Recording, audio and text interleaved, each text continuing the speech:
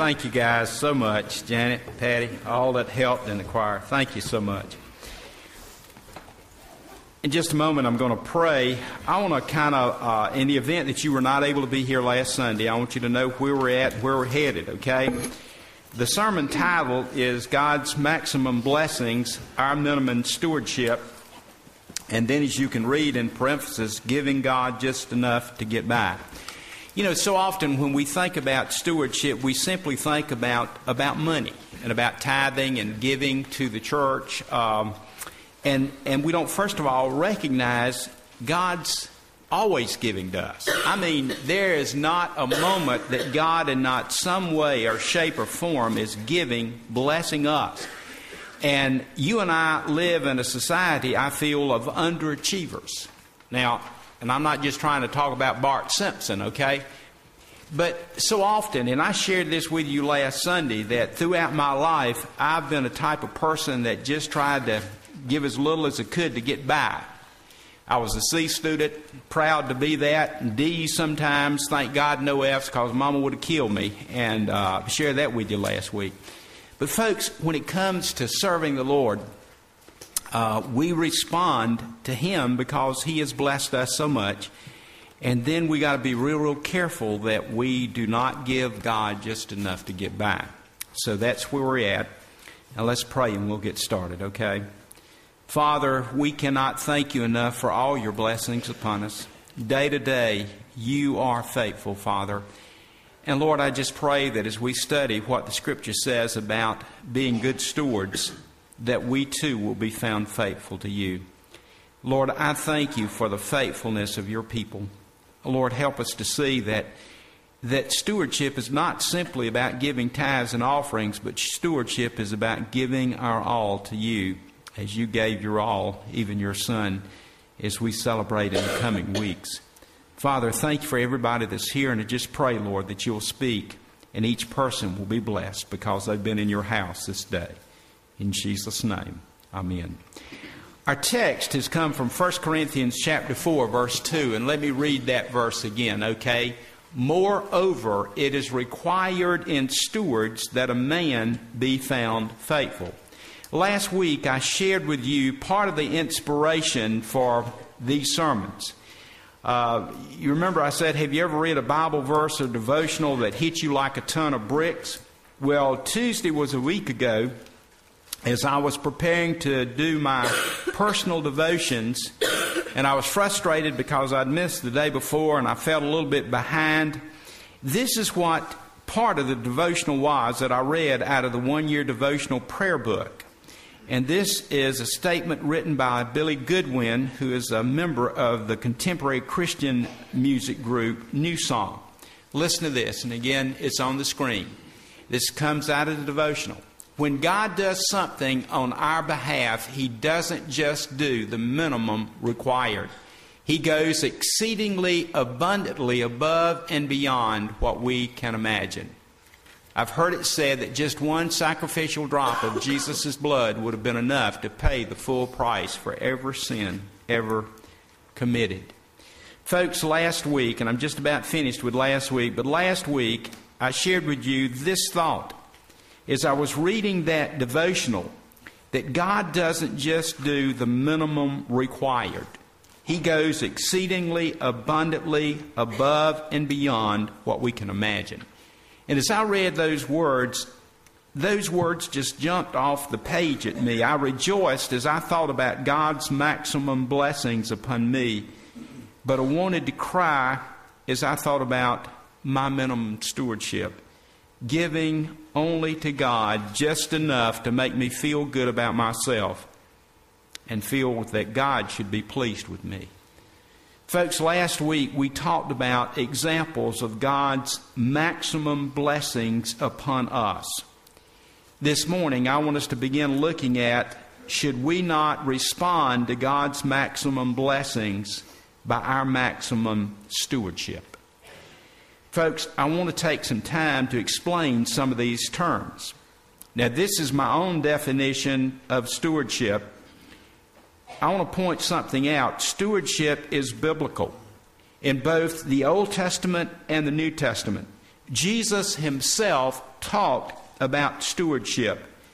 And out of 1 Corinthians chapter 4, verses 1 and 2, Paul says that the church of Jesus Christ should become a steward of the gospel, as did those early church leaders.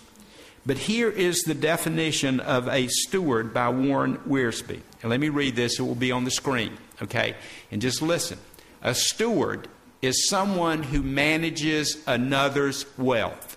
He does not own the wealth himself, but he has the privilege of enjoying it and using it for the profit of the master.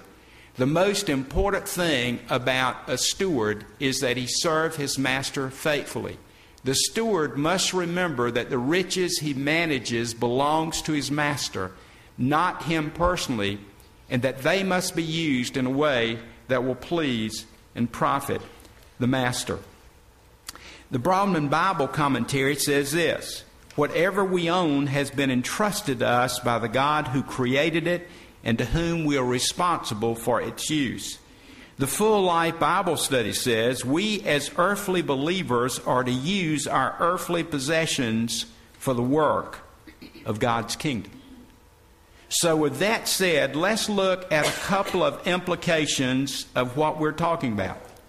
First of all, God is a God of blessings. And God will bless you and I in many ways. And those blessings come not simply in the form of money and wealth and material possessions. But these blessings that are given to us every day are given to us to use for God's kingdom, for God's honor, and for God's glory.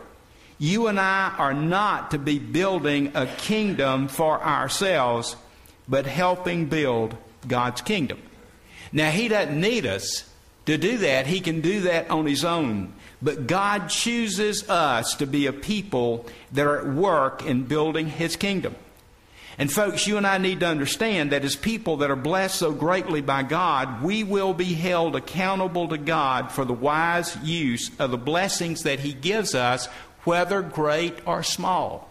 And I want to stop for just a moment, because many of us might say, well, I don't have that many blessings. I don't have that much that God can use. But yes, my dear brother and sister in Christ, we do. Every single one of us has been gifted in some way by God. And again, we're not just talking about money or wealth or material possessions. Many of us are given talents and gifts that God wants to use in His kingdom. And so let me remind you again of God's expectation of us.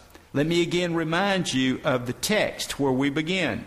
Moreover, it is required in stewards, and every one of us is a steward, that a man be found faithful.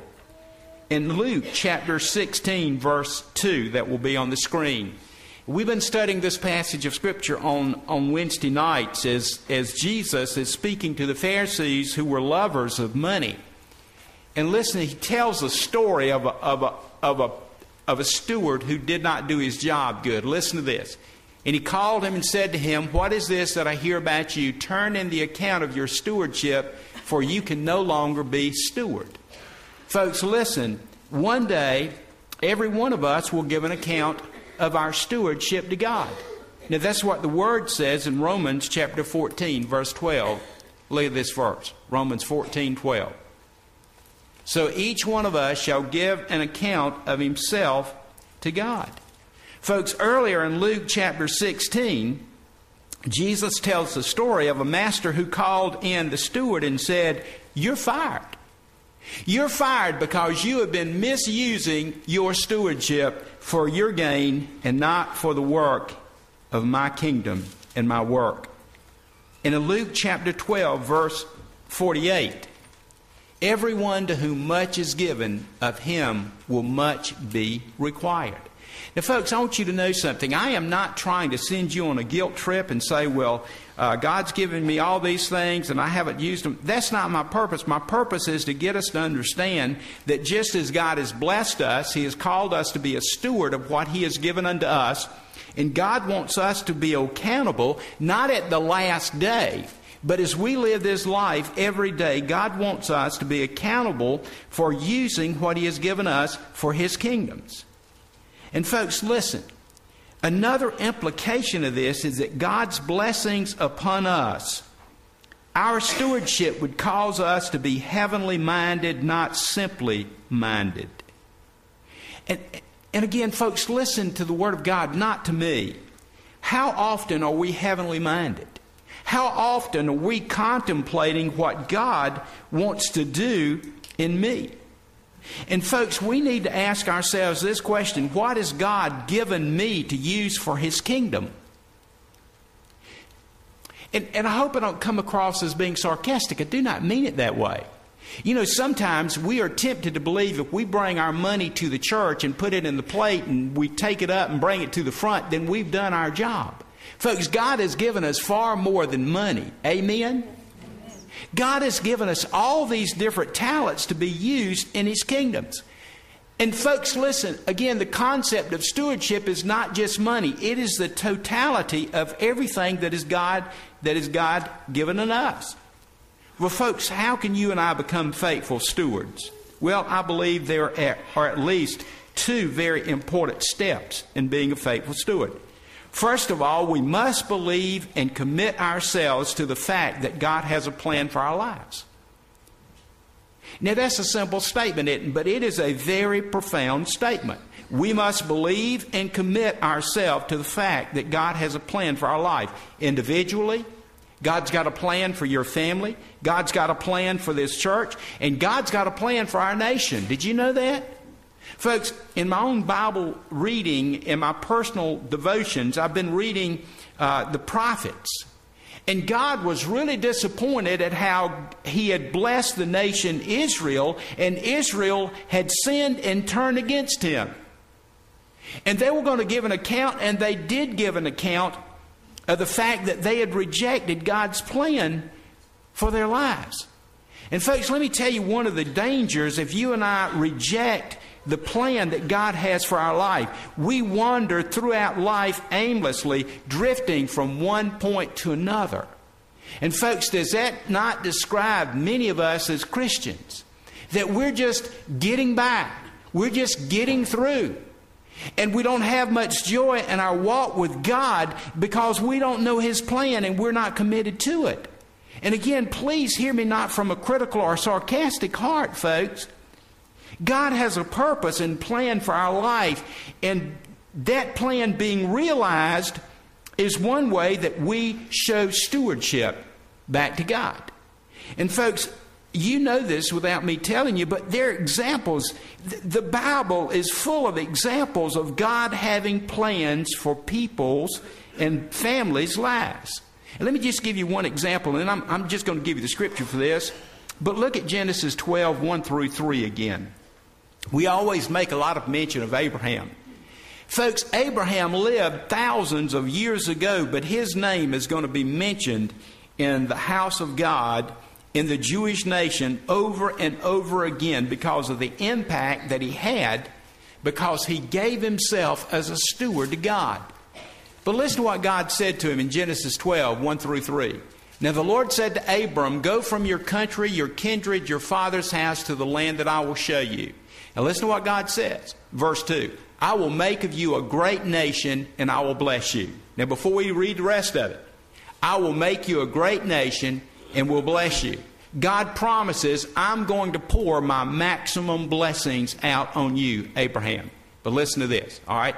"And make your name great so that you will be a blessing. I will bless those who bless you, and him who curses you I will curse." And look at the last sentence, or last part of verse 3. "And by you all the families of the earth shall bless themselves." God was going to bless Abraham and his family as they were in obedience to Him, and in turn, Abraham would become a blessing to the rest of the world. Now, you and I know that statement means so much. When Matthew gives the genealogy of Jesus, who does he go back to?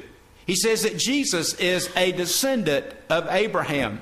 Abraham's obedience to God was part of God's plan to bring His Savior to this planet. And folks, part of Abraham's stewardship was to be obedient to God, was to leave his kindred and his land, to go to the promised land, to begin a nation that would become the nation of Israel. But Abraham believed and committed himself to the fact that God had a plan for his life. Let me just give you a couple more examples. Moses. Moses believed and committed himself to the fact God had a plan for his life. King David. The prophets. The prophets absolutely amazed me. They lived in a time in which if you were a prophet, a true prophet of God, you were going to get killed or they wanted to try and kill you. They hated the prophets who stood for God.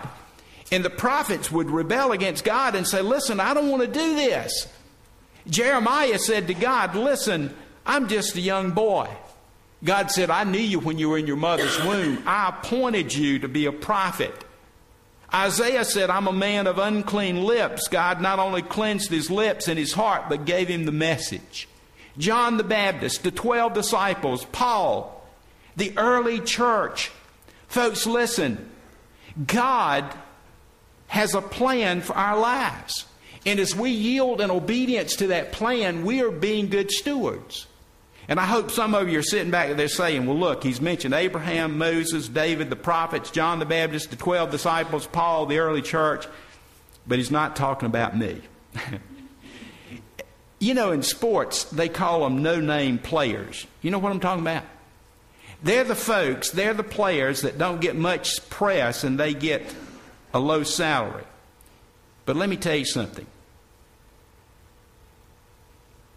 Not everybody that God uses is a big name player. In God's kingdom work, God does not have any no-name players. And let me tell you something. You might be sitting in the pew at this church or wherever you go to church and you might be saying, look, God can't use me. Let me tell you something. It is God's plan to use you and me in the kingdom of God. And folks, there are a lot of people in the Scripture, their name is never mentioned. How about the lad who had 5 barley loaves and 2 fish? What was his name? It's not mentioned. It wasn't important what his name was. What was important that he yielded the loaves and the fish to the Lord Jesus Christ. Folks, again, I wish all of us could understand that right now in our world, in churches, there are people, no-name people at church that God is using every single day. And they're the people that are behind the scenes serving the Lord and ministering to the church community. That is stewardship, my friend. It's not just putting the money in the plate. It is leaving this place and believing and committing ourselves to the fact that God's got a plan for our lives. Now let me ask you something. Do you believe that? Are we committed to that? That God's got a plan. You don't have to be a preacher. You don't have to be a deacon, a Sunday school teacher. But God will let you loose in this society, this community, and you can make a difference. And it's called stewardship. That is giving our life over to God. And folks, there's a second step in stewardship, becoming a steward. Let me read to you 2 Corinthians chapter 8, verses 1 through 5. Folks, this is one of the most remarkable passages of Scripture. And let me give you this background before I read this passage of Scripture, okay? The Apostle Paul, on his missionary journeys, he takes up an offering. And he's not doing that to support himself. Quite the contrary. As you know, Paul was a tent maker, and Paul would continue to work with others. Priscilla and Aquila were tent makers also, like Paul. And so he was not out raising money for himself to support his ministry. But when people became believers in Jerusalem, they lost everything because of their faith in Jesus Christ. And during his missionary journeys, the churches in other lands would take up money and give to Paul and his missionary workers, and they were going to take it back to Jerusalem, to the saints that were suffering there. And in 2 Corinthians chapter 8, Paul talks about a group in Macedonia. And listen to this, 2 Corinthians chapter 8, verses 1 through 5. We want you to know, brethren, about the grace of God which has been shown in the churches of Macedonia. Let me underscore something. You see that? The grace of God? Being a steward for God is an outworking of the inward grace of God at work in our heart. We want you to know, brethren, about the grace of God which has been shown in the churches of Macedonia. For in a severe test of affliction, their abundance of joy and their extreme poverty have overflowed in a wealth of liberality on their part. Now, I want to stop right there for just a second. And I know Mackenzie, I'm probably giving you a lot of trouble with his overhead stopping like that. But listen to what he says. Their abundance of joy. They were extremely poor people. But folks, something was happening in their heart. They had the joy of Jesus Christ. And it said that their joy overflowed in a wealth of liberality. You know, if there's any way that I hope this church is liberal, it's not in theology, but it's in giving. Not just money, but giving of ourselves and our talents and gifts to God first and then to others. Verse 3, for they gave according to their means, as I can testify, and beyond their means of their own free will. Verse 4, begging us. When's the last time that I begged anybody to let me do something in Jesus' name for them? When is the last time we begged somebody, oh, please, let me do this for you? Oh, please, let me share the love of Jesus Christ with you. Oh, please, let me tell you about how much Jesus loves you. Again, I'm not being sarcastic. Begging us earnestly for the favor of taking part in the relief of the saints. And this, not as we expected. But folks, listen to this. But first, they gave themselves to the Lord and to us by the will of God. Folks, the greatest step, I believe, in becoming a steward is what Paul says. First, they gave themselves to the Lord. We give ourselves first to the Lord, and then what do? And give ourselves to others by the will of God. They were poor, but rich in joy in God's grace. And they gave liberally of their own free will. And they begged Paul and others to allow them to give. But folks, here's the most important part. They first gave themselves to the Lord. Folks, that's where the beginning of stewardship is. We give ourselves to the Lord. We become stewards when we give ourselves to the Lord and to others by the will of God. Stewardship happens, and I'm going to recap, okay? Not because I hope I'm making the point. Stewardship happens when we believe that God has a plan for our lives and we're committed to that plan. And folks, listen, here's a big step. We need to get beyond believing God has a plan for us and simply do it. It's so easy to sit there, well, you know, I agree with the preacher. I think God does have a plan for my life. But do we do it? Or are we going to leave this place today and go out and do God's plan for us? And secondly, we need to give ourselves to the Lord, become a blessing to others. And again, never forget that stewardship is an act of God's grace in us that results in us helping others in Jesus' name. And folks, I want to tell you one of the great sides of stewardship. It brings joy into our heart. You remember I read where those people at Macedonia had such great joy? But folks, let me remind you the words of Jesus in Acts 20:35. Paul here is quoting Jesus. Listen to this. It is more blessed to give than to receive. And folks, you know that right there is contrary to modern thinking and living. So often our question is, what's in it for me and how will it profit me?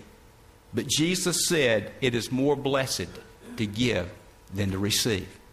Well, folks, that leads us to the 5 areas of stewardship that I want us to look at today and next Sunday, okay? And these, look at these. Now, again, this is my list. I'm sure you can add more. And I hope some of these things are going to shock you on this list. Number 1,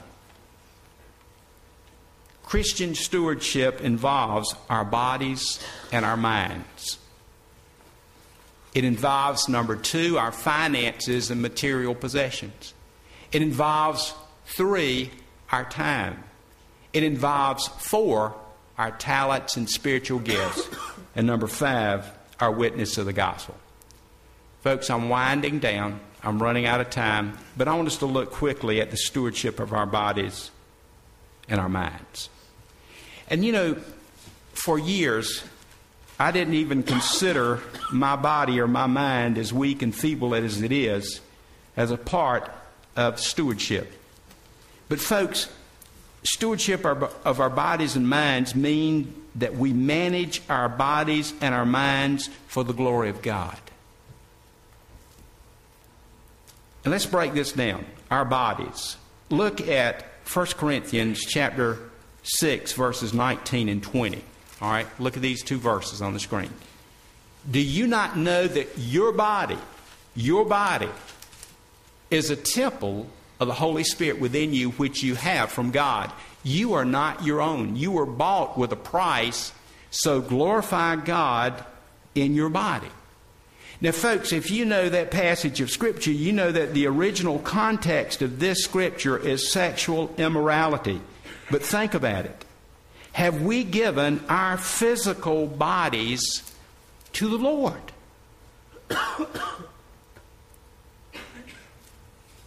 Warren Wiersbe writes this: God the Father created our bodies, God the Son redeemed them and made them part of His body, and God the Spirit indwells our bodies and makes them the very temple of God. How can we defile God's temple by using our bodies for immorality?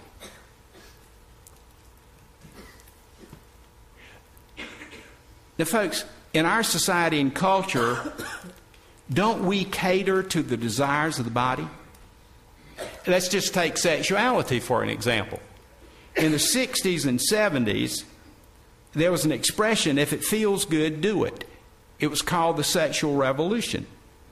In our day, it seems, the thought is my body, I can do with it as I please. But folks, this is completely against the teaching of the Word of God. You know, it's amazing some of the scriptures that will come out when you begin to look in depth at things.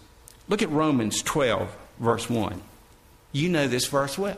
Paul says, I appeal to you, therefore, brethren, by the mercies of God, say these next 4 words with me, to present your bodies as a living sacrifice, holy and acceptable to God, which is your spiritual worship. And then you begin to think about what Jesus did for you and I. Look at 1 Corinthians chapter 11, verse 24.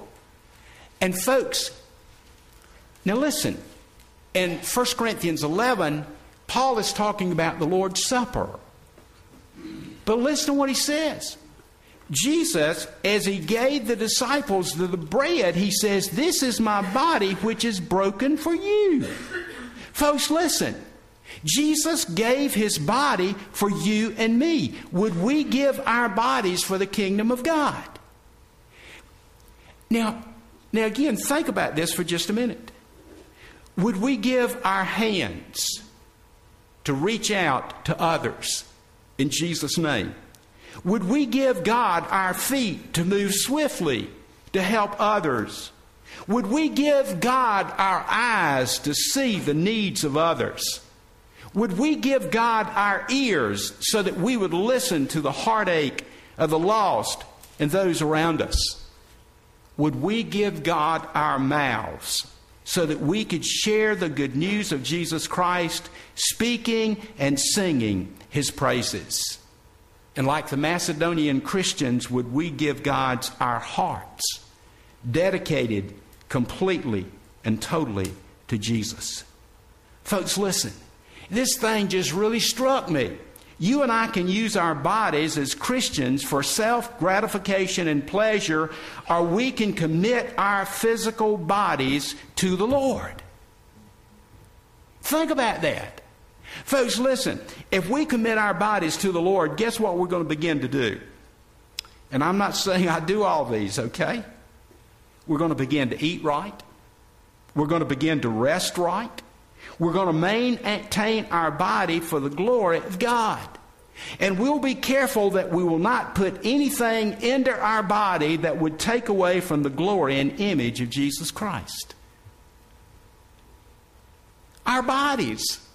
It's an act of stewardship to surrender, even if you're bald-headed, to surrender your body over to the Lord. Isn't that amazing? How about our minds? In Philippians chapter 2, verse 5, Paul writes, "Have this mind among you, among yourselves, which is yours in Christ Jesus." Now, folks, again, in the context of that passage, Paul is talking about what Jesus has done for us. But he's also talking about how the church people should relate to one another in humility and love. And if you follow up and read the next 4 verses, verses 6 through 9, after Paul says, "Have this mind among yourselves, which is yours in Christ Jesus," you know what he talks about? He talks about Jesus' humility, his servanthood, and his obedience. If we have the mind of Christ, we'll be humble, we'll be servants, and we'll be obedient to God. And folks, let's go back to Romans chapter 12, verse 2. You remember we read chapter 12, verse 1, where we present our body to the Lord. But listen to this. "Do not be conformed to this world, but be transformed by the renewal of your mind, that you may prove what is the will of God, what is good and acceptable and perfect." Paul here is saying that Satan would want to control our minds as Christians, that Satan would want us to accept worldly standards of conduct and morality as Christians. And folks, if we're not careful, our minds can be filled with rebellion against God, with disbelief, with lust, with pride, with worldly pursuit. Or our minds can be filled with the Spirit of God, the Word of God, the power of God, and the purpose of God. Folks, listen. Christian stewardship would lead you and I to surrender our bodies and our minds for the glory of God. Isn't that remarkable? Folks, it's not just about money. It is about giving all of ourselves to Him. Now, I know that we're at different points and stages in our life. Some are young and energetic. Some are older and less energetic, I'll say. All right? In many ways, my body is beginning to fail me. That's why I have eyeglasses. That's why I go to the dentist. That's why I got a pacemaker. But folks, would we give our body and mind to the Lord, whatever we got left of it? And in essence, we're saying to God, "God, I'm going to give you all. I'm not going to be satisfied just to get some money out of my wallet or out of my checkbook, but I want to give everything to you." And again, we're going to look at these other 4 areas: finances and material possessions, time. How much time do we give God? Our talents and gifts. And are we good stewards of the gospel? May God help us not to be minimum stewards and not give God just enough to get by. Let's pray together. Father, we are so thankful that you are a God who pours out your blessings on us. We can't look at the cross without seeing the blessings that you have bestowed upon us.